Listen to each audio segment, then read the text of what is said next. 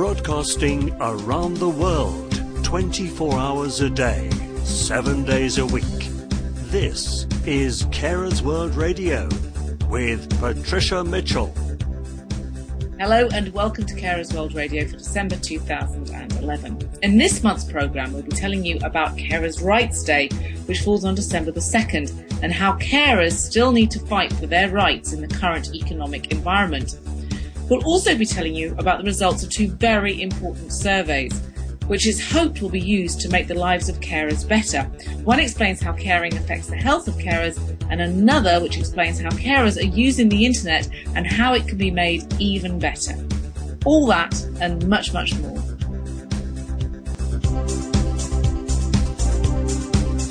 But first, December the 2nd sees Carers' Rights Day. As families and individuals struggle in this current economic climate, it becomes even more important for carers to remember their rights. All this on the back of some troubling information about carers' financial choices and the consequences.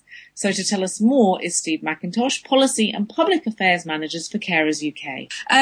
Steve, Carers' Rights Day is something that I always think is just an amazing way of getting people to understand what the issues are for carers. And obviously we have carers' rights implemented in law, but still things are sadly not always working out for a lot of the carers out there. Tell us about this rather shocking new research which has been conducted with over 4,000 carers. So the sample size is sturdy enough for us to be worried about the results. Exactly. I mean, Carers UK conducted this survey with those 4,000 carers, looking at all aspects of their life, but some of the most shocking statistics are around carers' finances. We found that substantial numbers, around 30%, are cutting back on heating or food to make ends meet. And many of them are telling us that they're making that terrible choice between whether they keep the heating on, keep their family warm, or having to cut back on food. And just to make ends meet, many are turning to credit cards, to loans, with around 4 in 10 in debt. And the product of this is not only that they are really struggling to make ends meet, and as a result of giving up work to care and the high cost of disability, but that carers are ending up sick with worry. 47% of carers surveyed said that the stress of money worries was affecting their own health, alongside all those other stresses of caring. I mean, it is slightly worrying, and slightly worrying is an understatement. I don't even like hearing myself saying, "Oh, this is slightly worrying," because I'm sounding like sort of a rather disimpassionate politician. But it's exceedingly troubling because I don't like to think about where this is going to end. The whole point of some of the rights that were gained for carers was on the basis that they shouldn't have to suffer for actually saving the government and the country a huge amount of money, let alone the emotional stress that they have. And yet, I mean, is it my imagination, or are we sort of slightly going, this results suggest that we're kind of going backwards to an extent? Well, yeah, and that's a real worry. I think there's two things. I mean, the way in which the difficult financial climate at the moment is in some ways hitting families with caring responsibilities and affected with disabilities harder. Things like a rise in VAT mean that lots of products which carers buy regularly, washing powder, bed sheets, even incontinence pads, the rise in VAT has hit carers really hard. Benefits are being increased with inflation at a much slower rate. And we have the real worry of big changes to disability benefits, seeing big reductions in the amount of people who are likely to get disability benefits and all the knock-on consequences that might have for carers. I think it's an incredibly difficult time for people because of both the financial climate, but also the cuts being made to social care services and soon to benefits. So I think on Carers' Rights Day, we've got 700 local groups out there making sure carers can claim everything they're entitled to, because we still know that carers aren't being given the information they need. Whilst those benefits are low level, whilst the support from social care isn't enough, many people simply don't realise they have rights as carers. And that's why we run Carers' Rights Day, to make sure people are getting all the support they can. Yeah, it is this double whammy, isn't it? The fact that the economy is so bad for everybody, and yet because of the situation, the economy is also kind of, if you like, at the heart of a lot of the disability benefits being diminished. My big concern is that because of the economy as well, there are lots of, people at the end of the phone when carers are talking to people, especially sort of people that are new in the system. And this is where I think there's we're getting a lot of angry veteran carers, if you like, people that have been doing this for many, many years. If you like, my concern is those people that are coming into the system now who don't know really what their rights are, haven't kind of got into the habit of knowing how to ask the right questions. And so what would you sort of say to them if any of them are listening now? Well, I think you're right. I think whilst we know it often takes a few years for people to realise they're a carer and access support, eventually many carers tell Carers UK they end up as fighters, people who know how to get around the bureaucracy and the challenges that often people put in the way of them before they can access support. But it takes a while to sort of build that resolve. And I think it's the real risk. I mean, we know that 2 million people start caring every year. But these people, when they are met with a benefit system which is supporting fewer people, with a social care system which is seeing huge cuts, that they're not going to know what to do. And with more people falling out of work, with an ageing population, we're going to see more people caring. I think you're right. There's a real risk we're going to see a new generation of carers who are having an even more difficult time than existing carers. And unless they get the advice and information they need, they're really, really going to struggle. I mean, is it... I don't really want to speak. One can't be generalised too much about this, but just for those listeners that are perhaps new, or just to remind the listeners who are kind of like just getting a little weary of the current situation. It's Carers' Rights Day. I mean, carers have a right to certain services, to have access to information, and to have certain help at hand. I mean, what's the general gist of this Carers' Rights Day in 2011, Steve? We're going sort of back to basics, really. It's about money matters. It's saying that although it's limited, there is financial support from the benefit system. Carers' allowance isn't being changed in itself as a result of changes to the wider welfare system. So that if you've given up work to care, or you're only working a few hours alongside caring, you really ought to check whether you can get carers' allowance, but you might also have rights to a council tax discount or other financial support. And it's also vital you make sure that the person you're caring for is getting all the disability benefits they can. So it's guiding people to expert advice and information, because the only way you can be absolutely sure you're getting your entitlements is to have a proper benefits check, whether that's using Carers UK's website, phoning our advice line, or speaking to someone like Citizens Advice or another disability or age charity who have expert advisors. Because it's making sure that all your entitlements across practical support, which you never know might be able to help you juggle work and care, to that financial support, or to special grants from other charities or support from a carer support group, checking you're getting the whole range so that every bit of support available that you're entitled to, you're getting your hands on.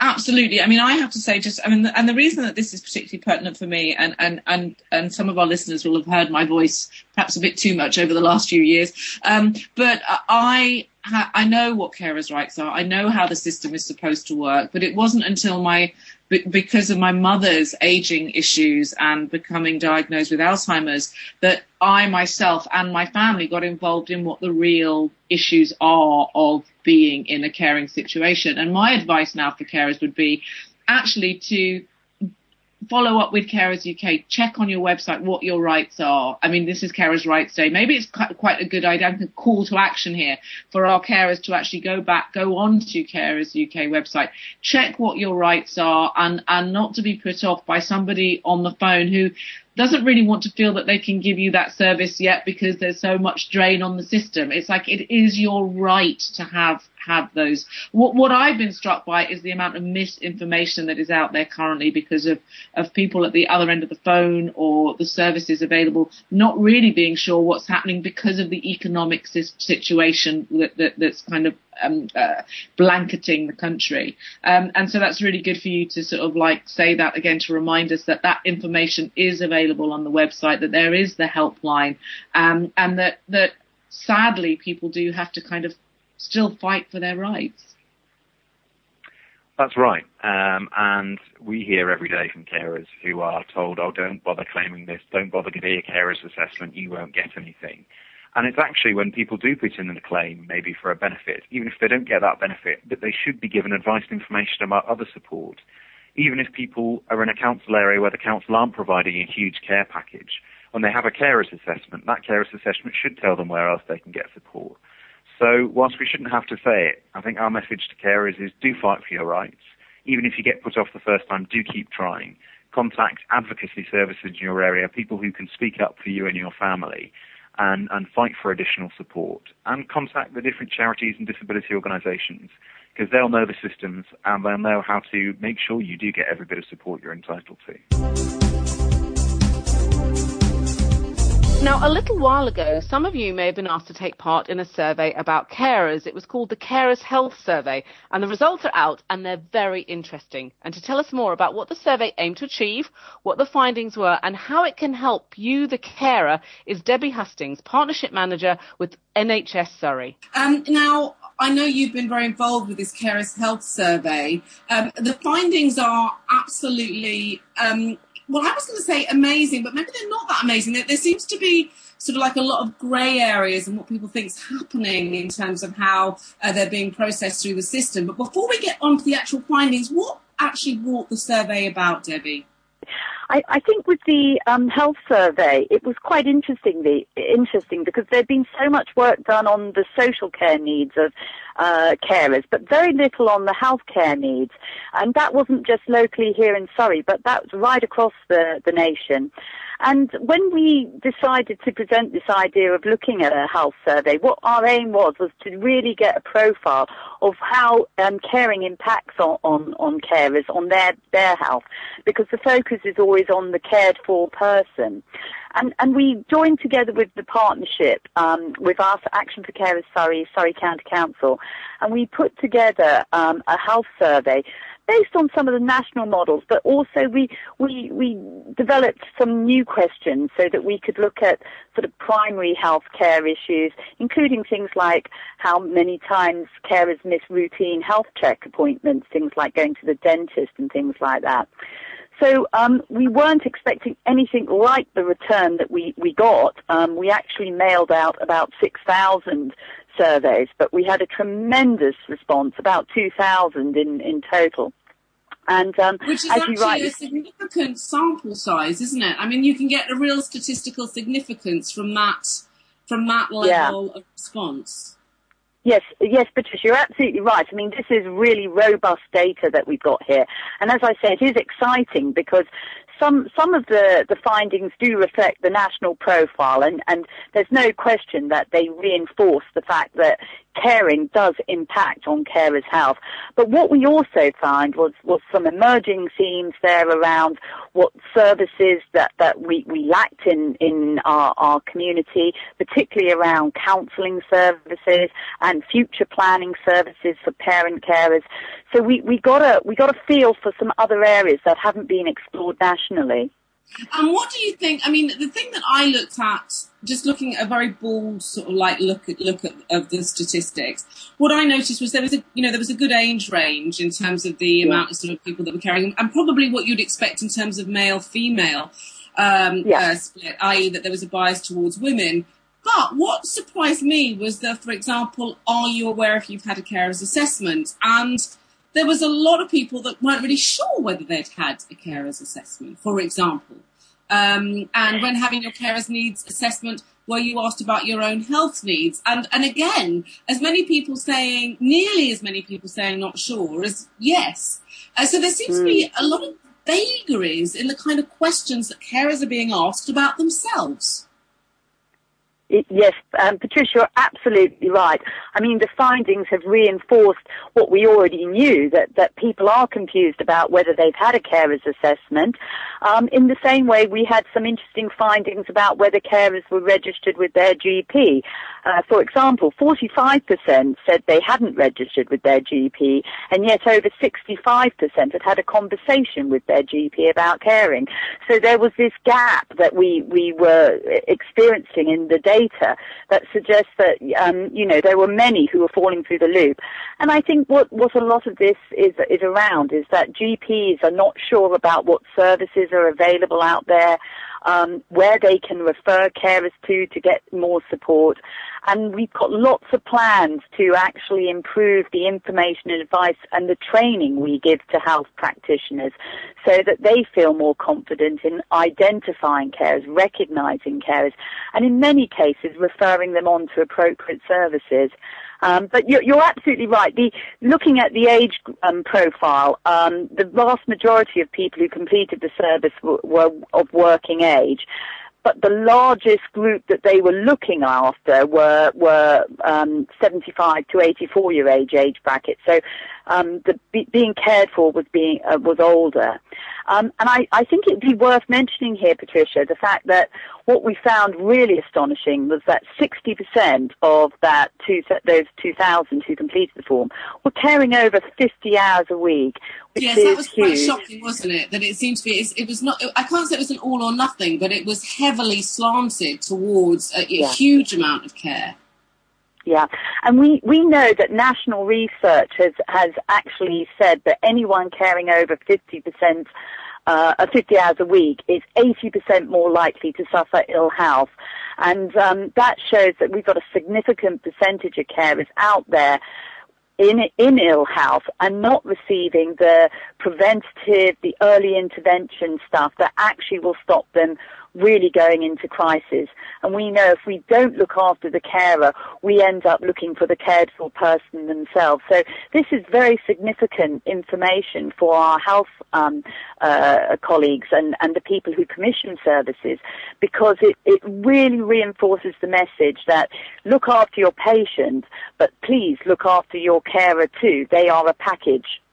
Absolutely. And it may not seem appropriate in a meeting where you are discussing the needs of the person being taken care of, but there has to be a system in place to acknowledge them and make sure that their needs will be met, maybe at a later date or afterwards. Yes. And again, I don't think it's changed too much since I was first looking at statistics about what health symptoms carers experience. But I mean, it really is just kind of in black and white now that looking at the statistics again, the vast percentage of obvious, tangible concern is the amount of anxiety and stress and tiredness and exhaustion. But obviously with that goes back pain, obviously for those who might actually be helping, somebody who's got a physical condition and they might have to do a lot of lifting or carrying. And there's some blood pressure. I mean, a lot of things just going tied hand in hand with anxiety and stress and tiredness and exhaustion, which may not seem like tangible, actual illnesses in inverted commas, but they long-term affect the well-being of the carer. That's right, Patricia. I mean, what we found looking at the health profile overall was that almost 100% of carers who completed the survey said they had an identified health condition. And out of that, 35% said that condition has worsened as a direct result of their caring role. So that is a significant number. And I think one of the other areas that we have to consider is their opportunity to go and attend routine appointments themselves so they can have their own needs looked after. It's so important that carers identify themselves to their health practitioners as carers, because they may be presenting with regular back pain or something, and it might be being missed by the practitioners that they may be doing moving and handling at home. And what we're hoping to do as part of this, it's not only about raising awareness with professional staff to identify carers, but it is trying to get carers to be more proactive about talking about their caring roles with health practitioners so that we can get the right services to them. And so I think you're right. There are lots of services out there, and what we need to do is fast-track carers to those services before they fall into crisis. When we were reading the surveys this summer, nearly every single carer had written that they were tired, stressed, and anxious, which is very worrying. And the other area that we really picked up on was the issues around disturbed sleep patterns and sleep deprivation, and also the mental health issues of being caused by loneliness and lack of support. So there's a lot of areas there that we're going to have to look at, and the proposal is that what we're going to do is, having now looked at the data and got some preliminary results, we're going to do up a report which will include an action plan. What can this survey actually do in the future? I mean, how does these statistics sort of give more power to your elbow, Debbie? Yeah, they're going to give us significant power to the elbow, actually, Patricia, particularly around commissioning health services for carers.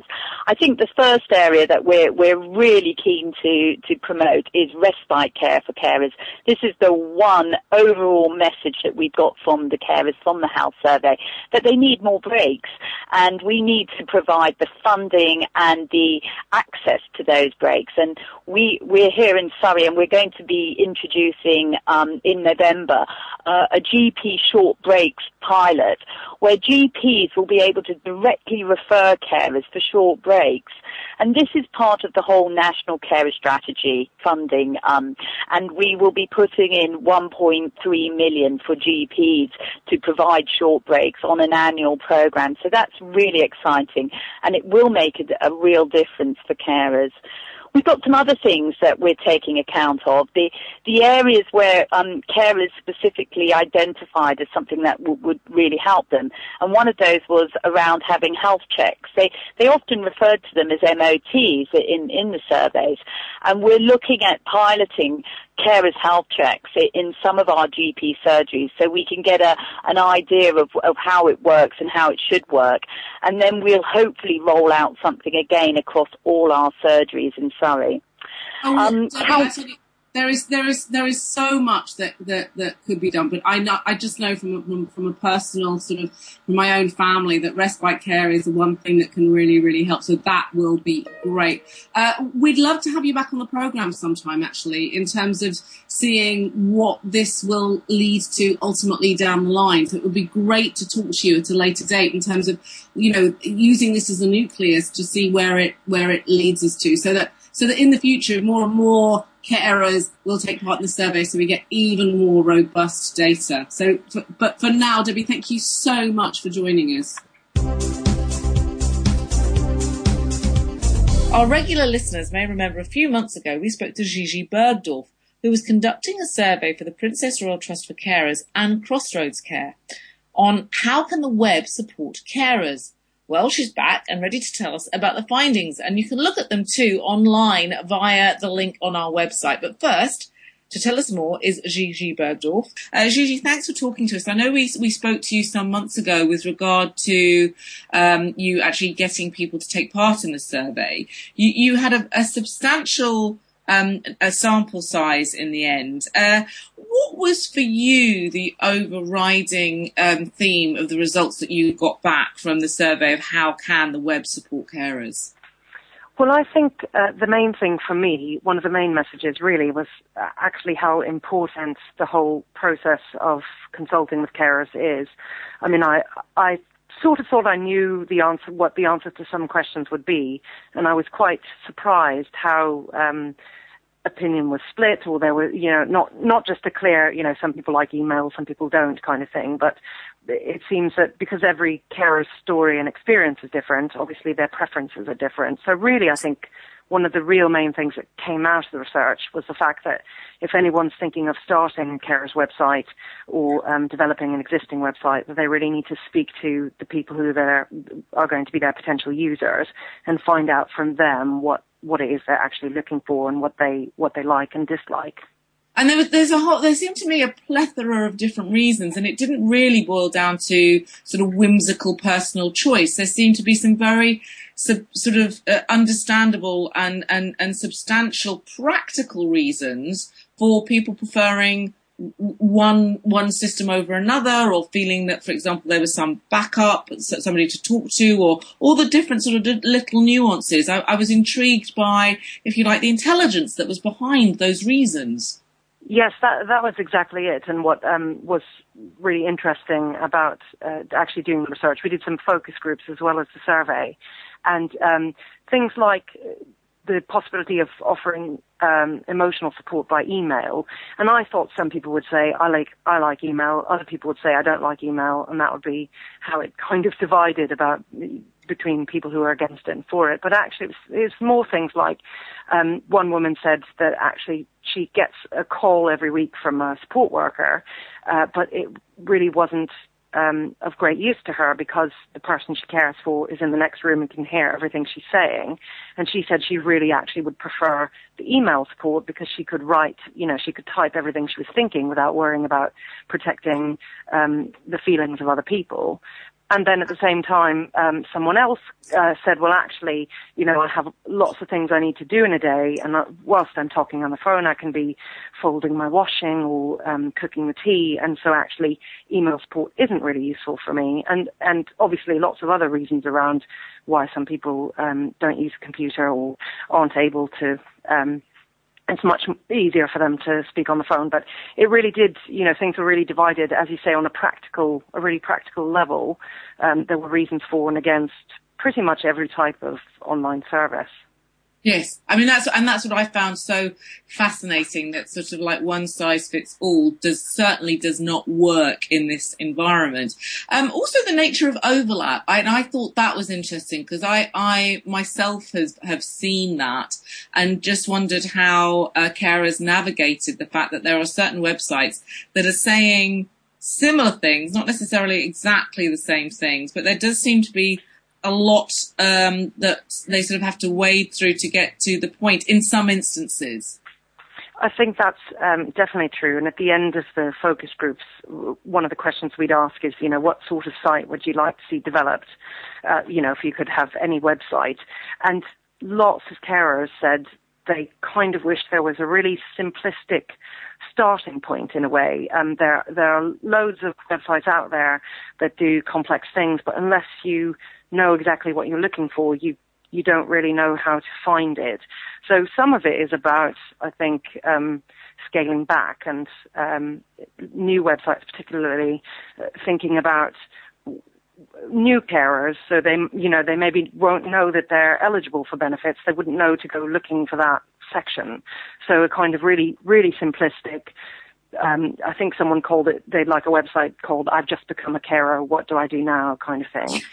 Yes. And then equally, there is a danger of having the same information in too many different places. So I think collaboration is really key. I think if an organization wants to start a website, they should probably have a look first to see what already exists and maybe who they can partner with and how we can kind of try to make, the internet so complex, which is what's fantastic about it, but also, we need to try to make things as simplistic and easy as possible.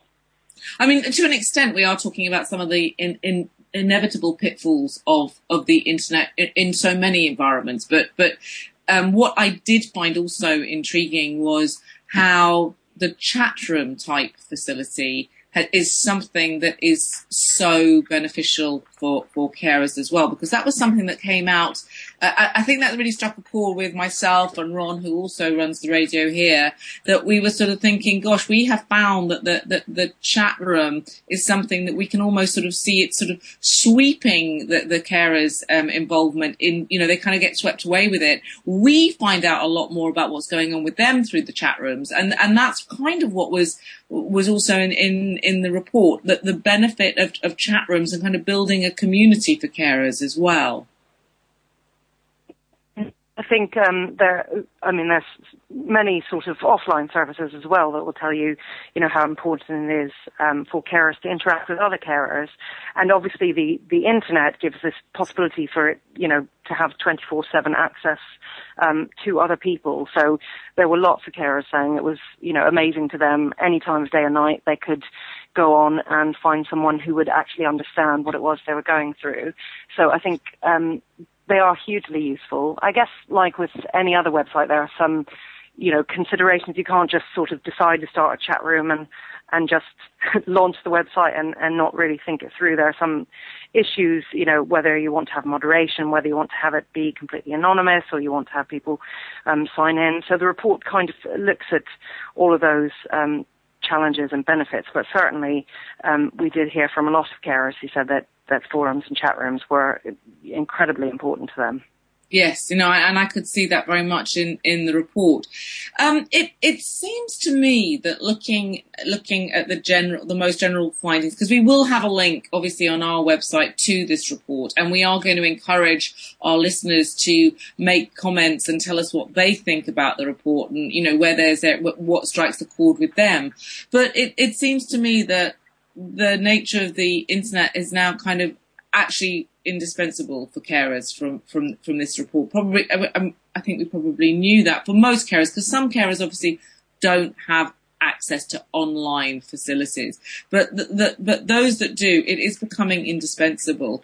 But kind of like, where next really from these findings, Gigi, do you think it's kind of going to go? Because it does seem that it's slightly disorganized in many respects, like the internet itself, and I'm just wondering what we can take out of this for the future for online services for carers.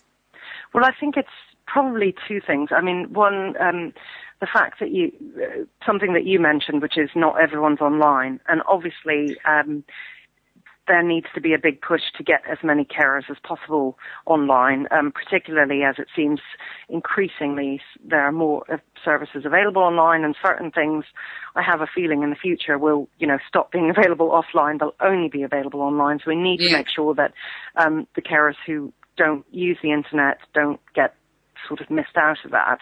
So I think there's a lot of work to be done around digital exclusion and just getting more people online generally. And I think the other side of it, and this is probably the starting point in the process, which is I think people need to think through a bit more. I mean, the internet, it's not the solution for everything. It's, I think, a way to add another option, potentially reach more carers. But the sort of flip side, the danger of it is that if everything moves online, then people miss out on interacting face-to-face, and they have fewer choices. So what I would like to see happen, and I think what we found through this research, is the internet's a really good way of increasing the choices that carers have rather than decreasing them. And in order to make that happen, I think sort of at the local level, there has to be consultation, and there has to be people working together and finding out what's already, what websites are already there and where the gaps are, and then trying to fill those in a way that best meets the needs of local carers.